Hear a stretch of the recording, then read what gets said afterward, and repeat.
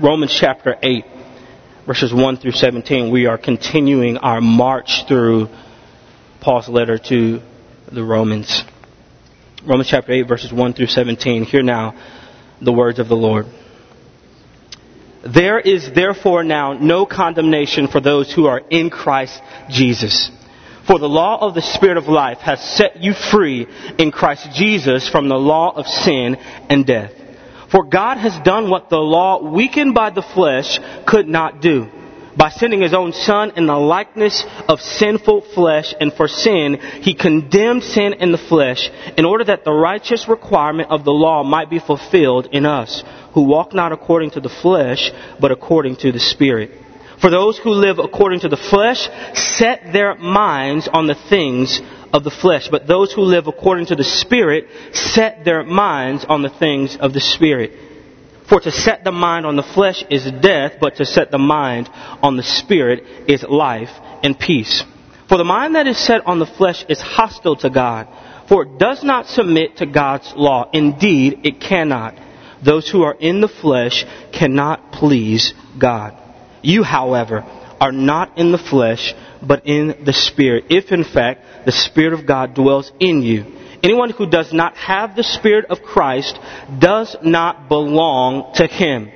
But if Christ is in you, although the body is dead because of sin, the Spirit is life because of righteousness. If the Spirit of Him who raised Jesus from the dead dwells in you, He who raised Christ Jesus from the dead will also give life to your mortal bodies through His Spirit who dwells in you. So then, brothers, we are debtors, not to the flesh, to live according to the flesh. For if you live according to the flesh, you will die. But if by the Spirit you put to death the deeds of the body, you will live. For all who are led by the Spirit of God are sons of God. For you did not receive the spirit of slavery to fall back into fear, but you have received the Spirit of adoption as sons, by whom we cry, Abba, Father. The Spirit Himself bears witness with our spirit that we are children of God. And if children, then heirs. Heirs of God and fellow heirs with Christ, provided we suffer with Him in order that we may also be glorified with Him. Those are the very words of God. Amen? Amen. What is the good life? Let's see what Twitter has to say about the good life. I just did a brief search of hashtag the good life. What does Twitter say the good life is? I just took an hour and laid in the sun, listened to Atmosphere, and ate Ben & Jerry's The Good Life. This one says, drinking a 40-ounce Bud Light with a friend. The Good Life. Pulling up to your yacht in a Lamborghini. The Good Life. That's some good life living. You mothers would appreciate this. Kids sleeping. I'm eating pizza and drinking red wine.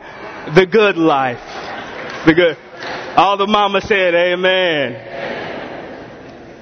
Get this one. Getting baked on the way home with friends. The good life. The good life. There's this show that used to run. It's called MTV Cribs, right?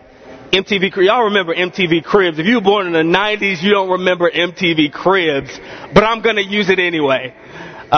So MTV Cribs, it's all about the famous and the wealthy letting you into their homes to have an inside look. So guys like Gene Simmons, Carmelo Anthony, our own Zach Randolph, Lil Wayne, everybody and their mama has done an MTV Cribs.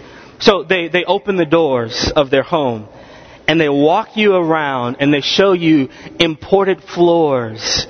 And they show you this unique artwork, and they show you these indoor pools and bowling alleys inside their homes, and these extravagant basketball courts on the outside. They show you all of this fancy stuff, and you just look in awe with your mouth drooling like, wow, that's a good life. And their desire is to show you that this is the good life.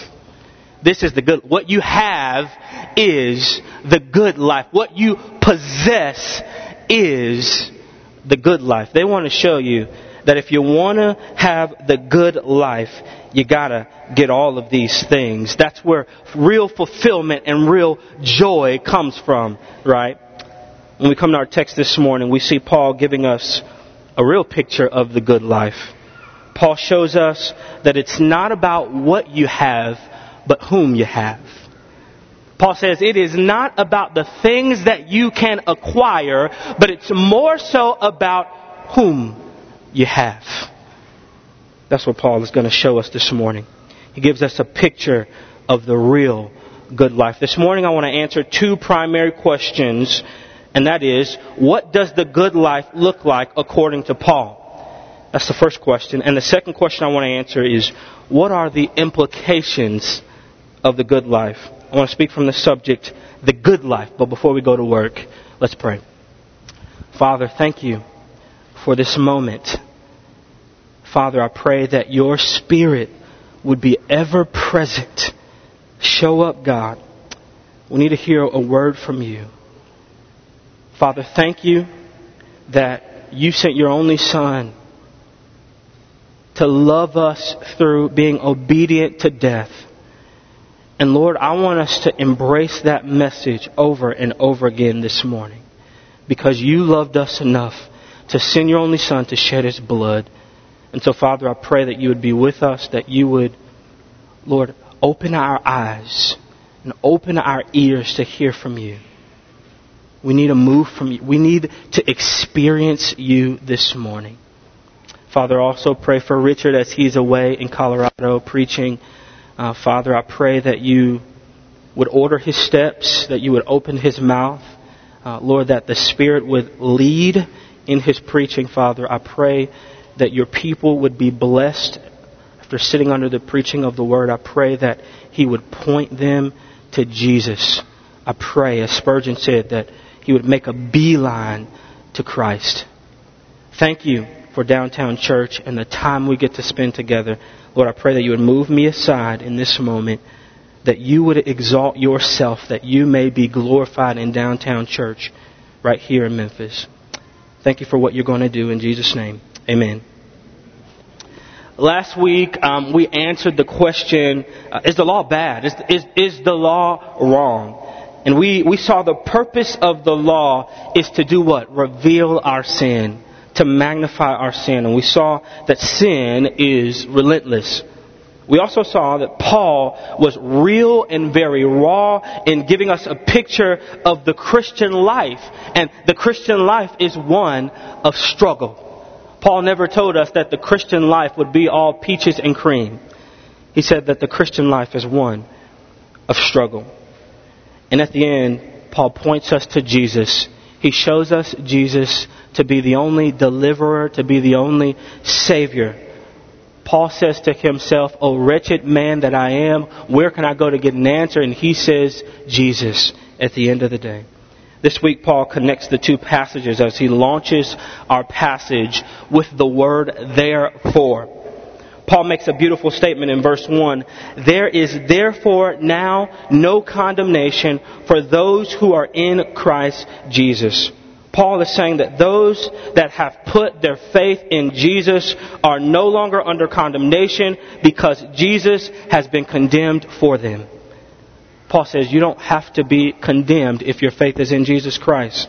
Jesus has been condemned for us. And because of that, we are now free from sin and death. We are no longer in bondage to sin, but we've put our faith in Jesus. And Jesus says you are free. How? Because in God's infinite grace, He sent His only Son. He sent His only Son in the form of a man. He sent His only Son to die the death that you and I should have died. He stood in our place for our sin. And Paul says, because of that, we are not condemned because Christ was condemned for us. See, we needed a perfect sacrifice. And we could never be obedient to the law enough. We could never be more acceptable to God on our own standard. We could never meet the standard of perfection that God had put before us. And so He sent Jesus. He sent Jesus to live a perfect life, to die a gruesome death, to be buried and to be raised again on the third day. He sent a perfect sacrifice for us. What love that is. What grace that is. Can I remind those here that this morning that you and I can never work for our salvation.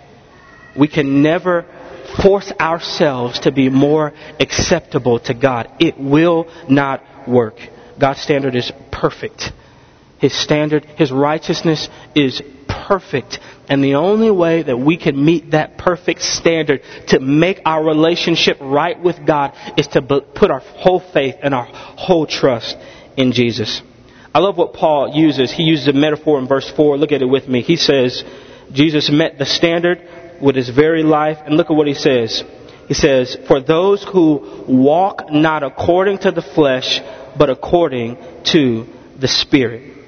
Paul uses this idea of walking to describe the Christian faith. And I love this because what Paul is not saying is when we come to saving faith, we are not on some magic carpet ride, sipping fruity drinks with little umbrellas in them, having this perfect life. Paul says this is one foot in front of the other. It's a walk. And the idea there is steadiness. It's consistency. One foot in front of the other. Steady progress. That's what Paul is saying to us. But what does the good life look like? What does the good life look like? The good life looks like making an intentional decision to walk with Jesus. Look at verses 5 through 10 with me. Look at it now. 5 through 10 says this. For those who live according to the flesh, get this, set their minds on the things of the flesh.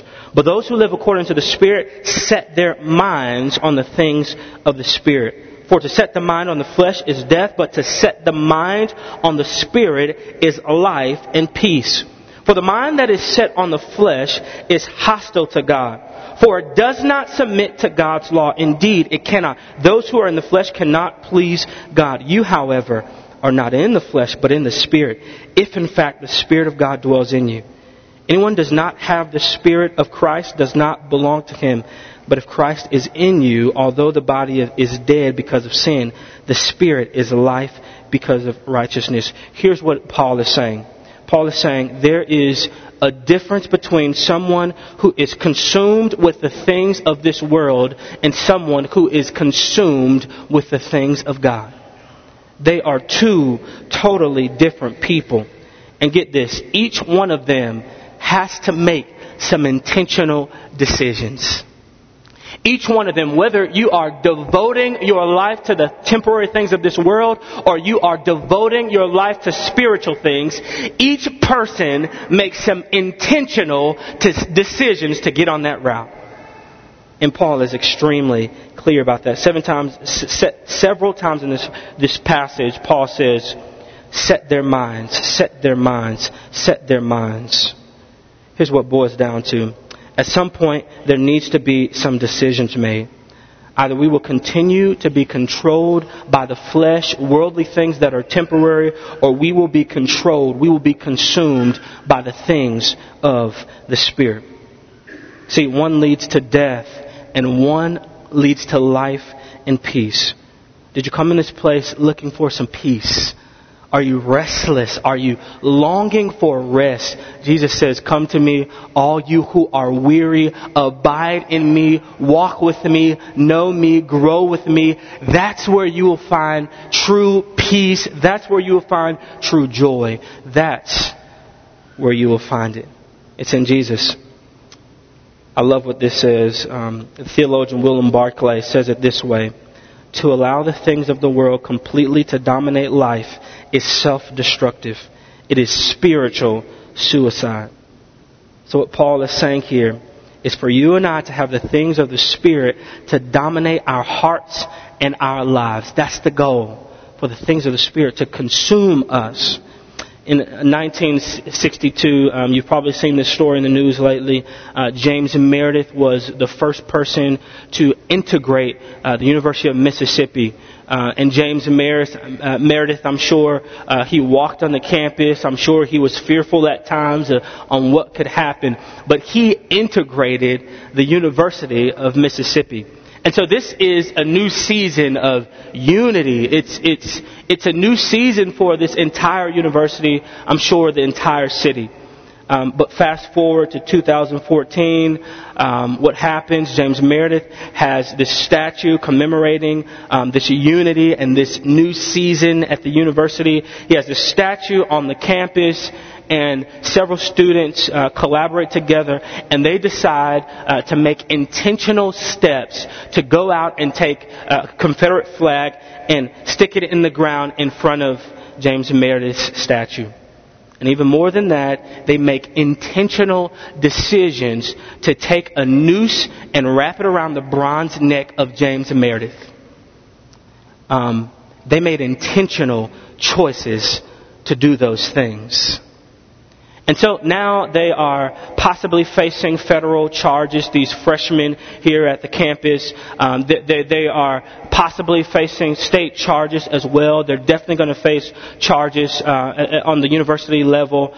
But here they made intentional decisions to do what they did, and now they've got to face the consequences. And hear what Paul is saying. He's saying either you will make intentional decisions to be consumed by the things of this world, or you will make intentional decisions to be consumed by the things of the Spirit and the things of God. You are on one side of the other, whether you know it or not. And he's saying there's going to be some consequences.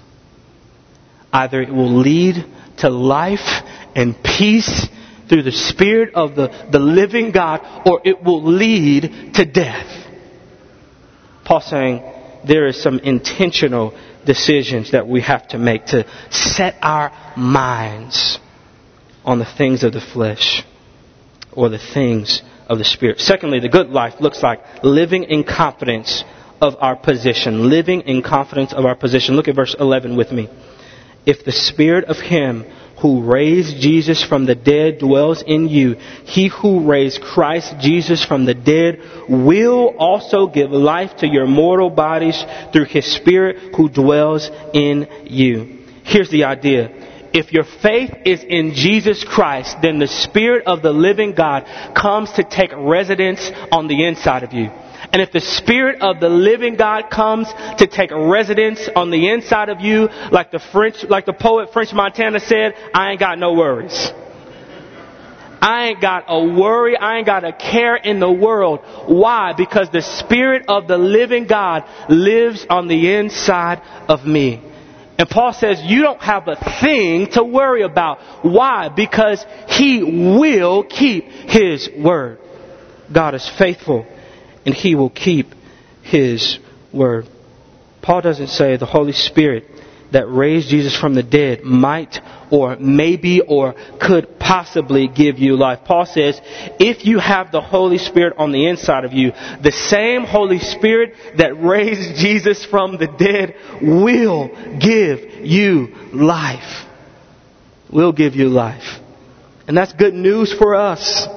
Because we don't have to doubt where we stand if our faith is in Jesus. Paul says, I promise you that the Spirit that lives on the inside of you, God will keep His word. He is faithful. In fact, Jesus said it this way in John 10:10. The thief comes only to kill, steal, and destroy. I came that they may have life and have it abundantly. He says it this way. The very reason that Jesus came is to give life.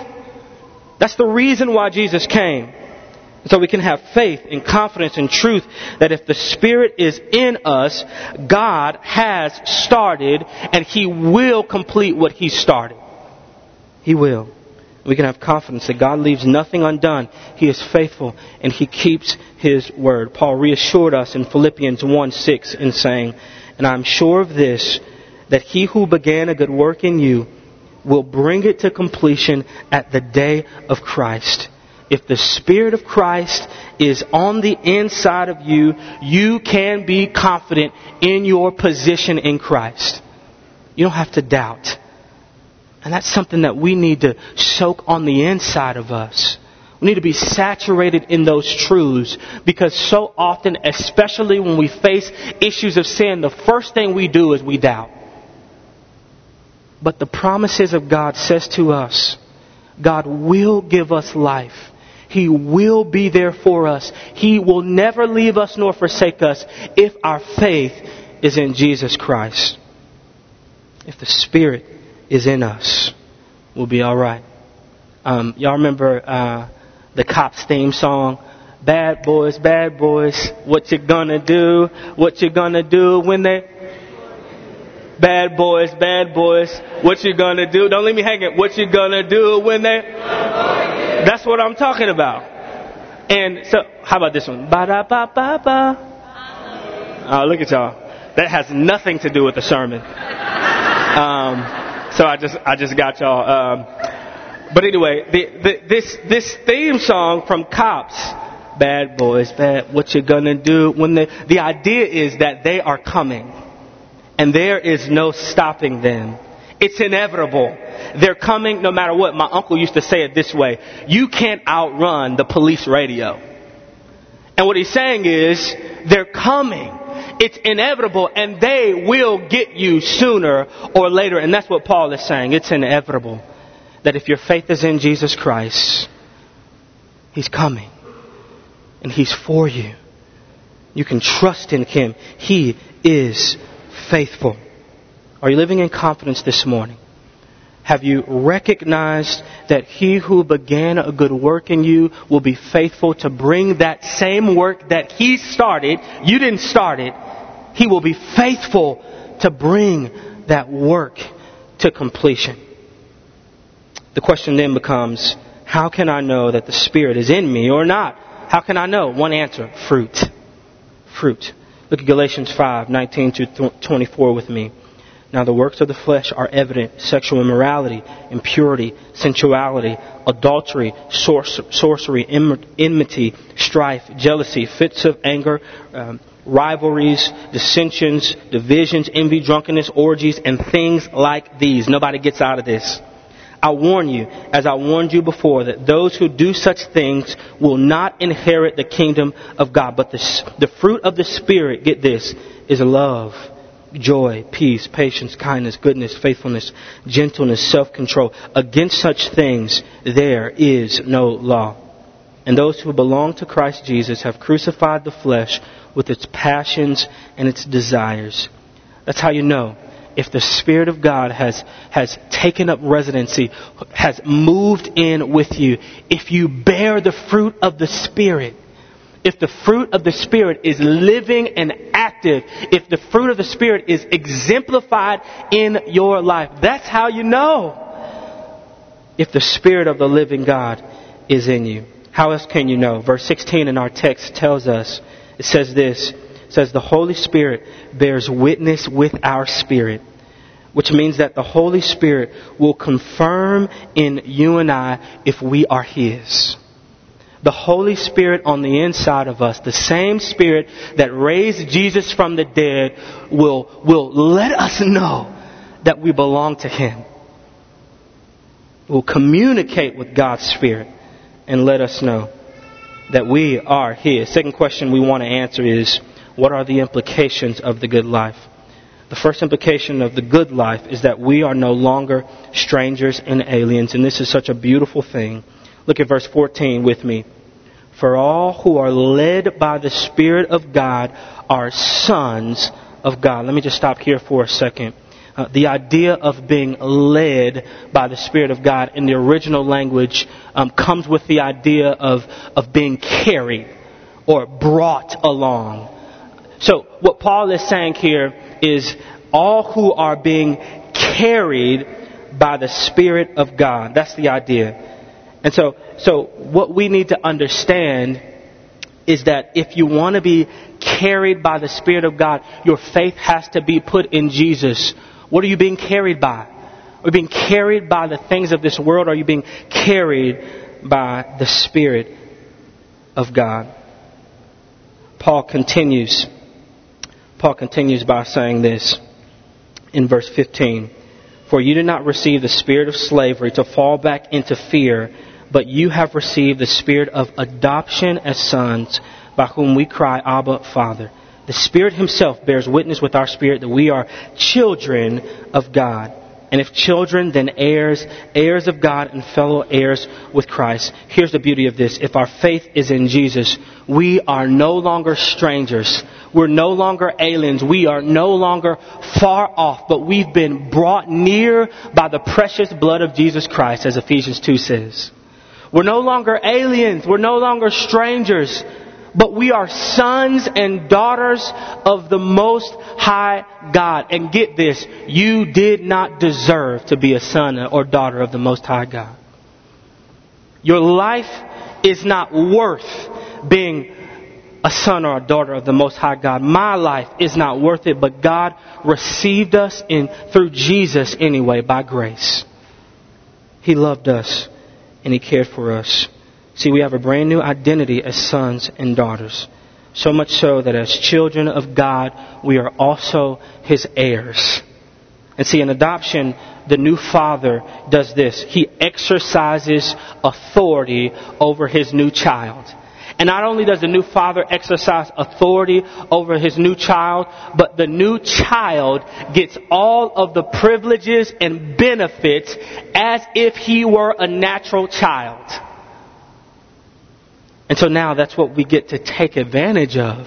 As a son and as a daughter of the Most High, we get all of the privileges and the benefits as if we were natural children. He has adopted us. He's called us sons and daughters. He's given us a new identity. And maybe your father wasn't there for you. Maybe you never even knew Him. But if your faith is in Jesus, you have a heavenly Father who cares for you and who loves you, who has adopted you as a son and daughter. He loves you. I remember when I was in school, 7th and 8th grade, I went to a private Christian school, grew up in St. Louis. And this school was something that I was, just completely unaware what it was going to be like. And so here I am. I lived in a neighborhood a lot like South Memphis, or in Whitehaven here in Memphis, or Binghamton, one of those neighborhoods, Orange Mound. And I was thrown into this school that was completely different than what I was used to. And here I am. I'm feeling like a fish out of water as a 7th and 8th grade kid. I got to tell you, I cried a lot. There was a lot of days that I would just break down and in tears, and I would tell my mother, I don't want to go back to that school anymore. I hate it. I'm not doing it. Because I was completely different than everybody else. I felt like a stranger. I felt like an alien. I talked differently. I dressed differently. And I remember going to school early in the day, and I'd sit near my locker by myself because I was alienated. And that's what Paul is saying. But before that, then I became an athlete, and I did okay as an athlete. And then I got friends. The Lord gave me great friends, and some of them I still have today. And I became in the family. I got in the family. And Paul is showing us this here. He's showing us that many of us were alienated. We were strangers. We were sitting at our lockers by ourselves. But through the precious blood of Jesus Christ, He has brought us near. And He has grafted us into His heavenly family through faith in Jesus Christ. It is not by any work of our own. It is not by any doing of our own. It is only through Jesus Christ, because He loved us and because He cared for us. The last implication of the good life is that everything will not go our way, but in the end, we win. Everything will not go our way, but in the end, we win. Paul says it this way in verse 17. And if children, then heirs, heirs of God and fellow heirs with Christ, provided, get this, we suffer with Him in order that we may also be glorified with Him. Here's what you got to know. that there is no glorification without suffering. I want to break the news to you this morning. I know what the TV evangelists, I know what they've said. I know that they tell us that if we sow a seed, we can be healthy, prosperous, and wealthy. All of these things. But Jesus never promises us that. Jesus never promises us a perfect life. Never. What He does promise is that He will be with us in the midst of the storm. And what Paul is showing us is that there is no glorification on that day when Christ claims all that belong to Him. There's no glorification without suffering. So maybe you've experienced some suffering in your life. Maybe you've had some hardships in your life, and the first thing you begin to do is you begin to question, God, why? If you are for me, how in the world could you let this happen to me? What Paul would say to you is, He is for you. He does love you. He loves you enough to send His only Son, but there is no glorification without suffering. And we can expect that same suffering. But get this, in the end, we win. Why? Because one day, there will be a day that comes, if our faith is in Jesus Christ, that we will not deal with tears. We won't deal with depression. There will be no struggling with pornography. All of these things that we face in this life, there will be no more. No sickness. No death.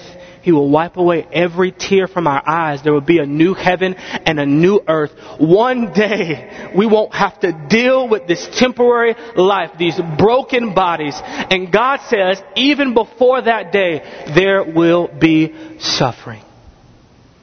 But even in the midst of the suffering, I'm with you. I'm for you. I got your back. If your faith is in Jesus Christ. Remember that Axe body spray commercial? There's a series of them. Y'all remember? Crazy commercials. These kids at times and men would take this Axe body spray and they'd spray it all over themselves. And all of a sudden, women out of nowhere would just drape themselves on these kids and these guys.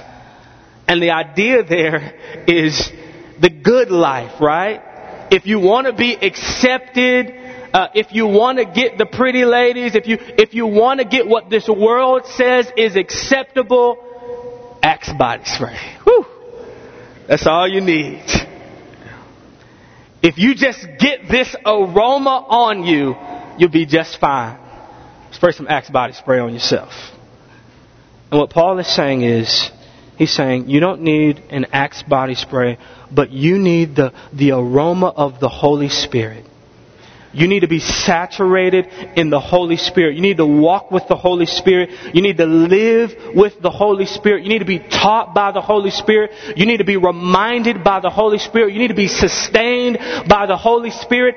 There is no life apart from the Holy Spirit. Paul says you need the aroma of the Holy Spirit. That's a good time to say amen. Amen. Paul says if you want the good life, if you want the genuine good life, if you want to experience real life, if you want to experience real peace in this lifetime, find your hope in Jesus. And He will give to you a comforter in the Holy Spirit who will sustain you, who will keep you, who will teach you all things, who will remind you of the truth. You need to find rest and hope in the Holy Spirit. Many of us are afraid of the Holy Spirit. We're afraid that we'll be labeled a charismatic. Paul says there is no life without finding your hope, being saturated, being consumed, being controlled by the Holy Spirit. That's life.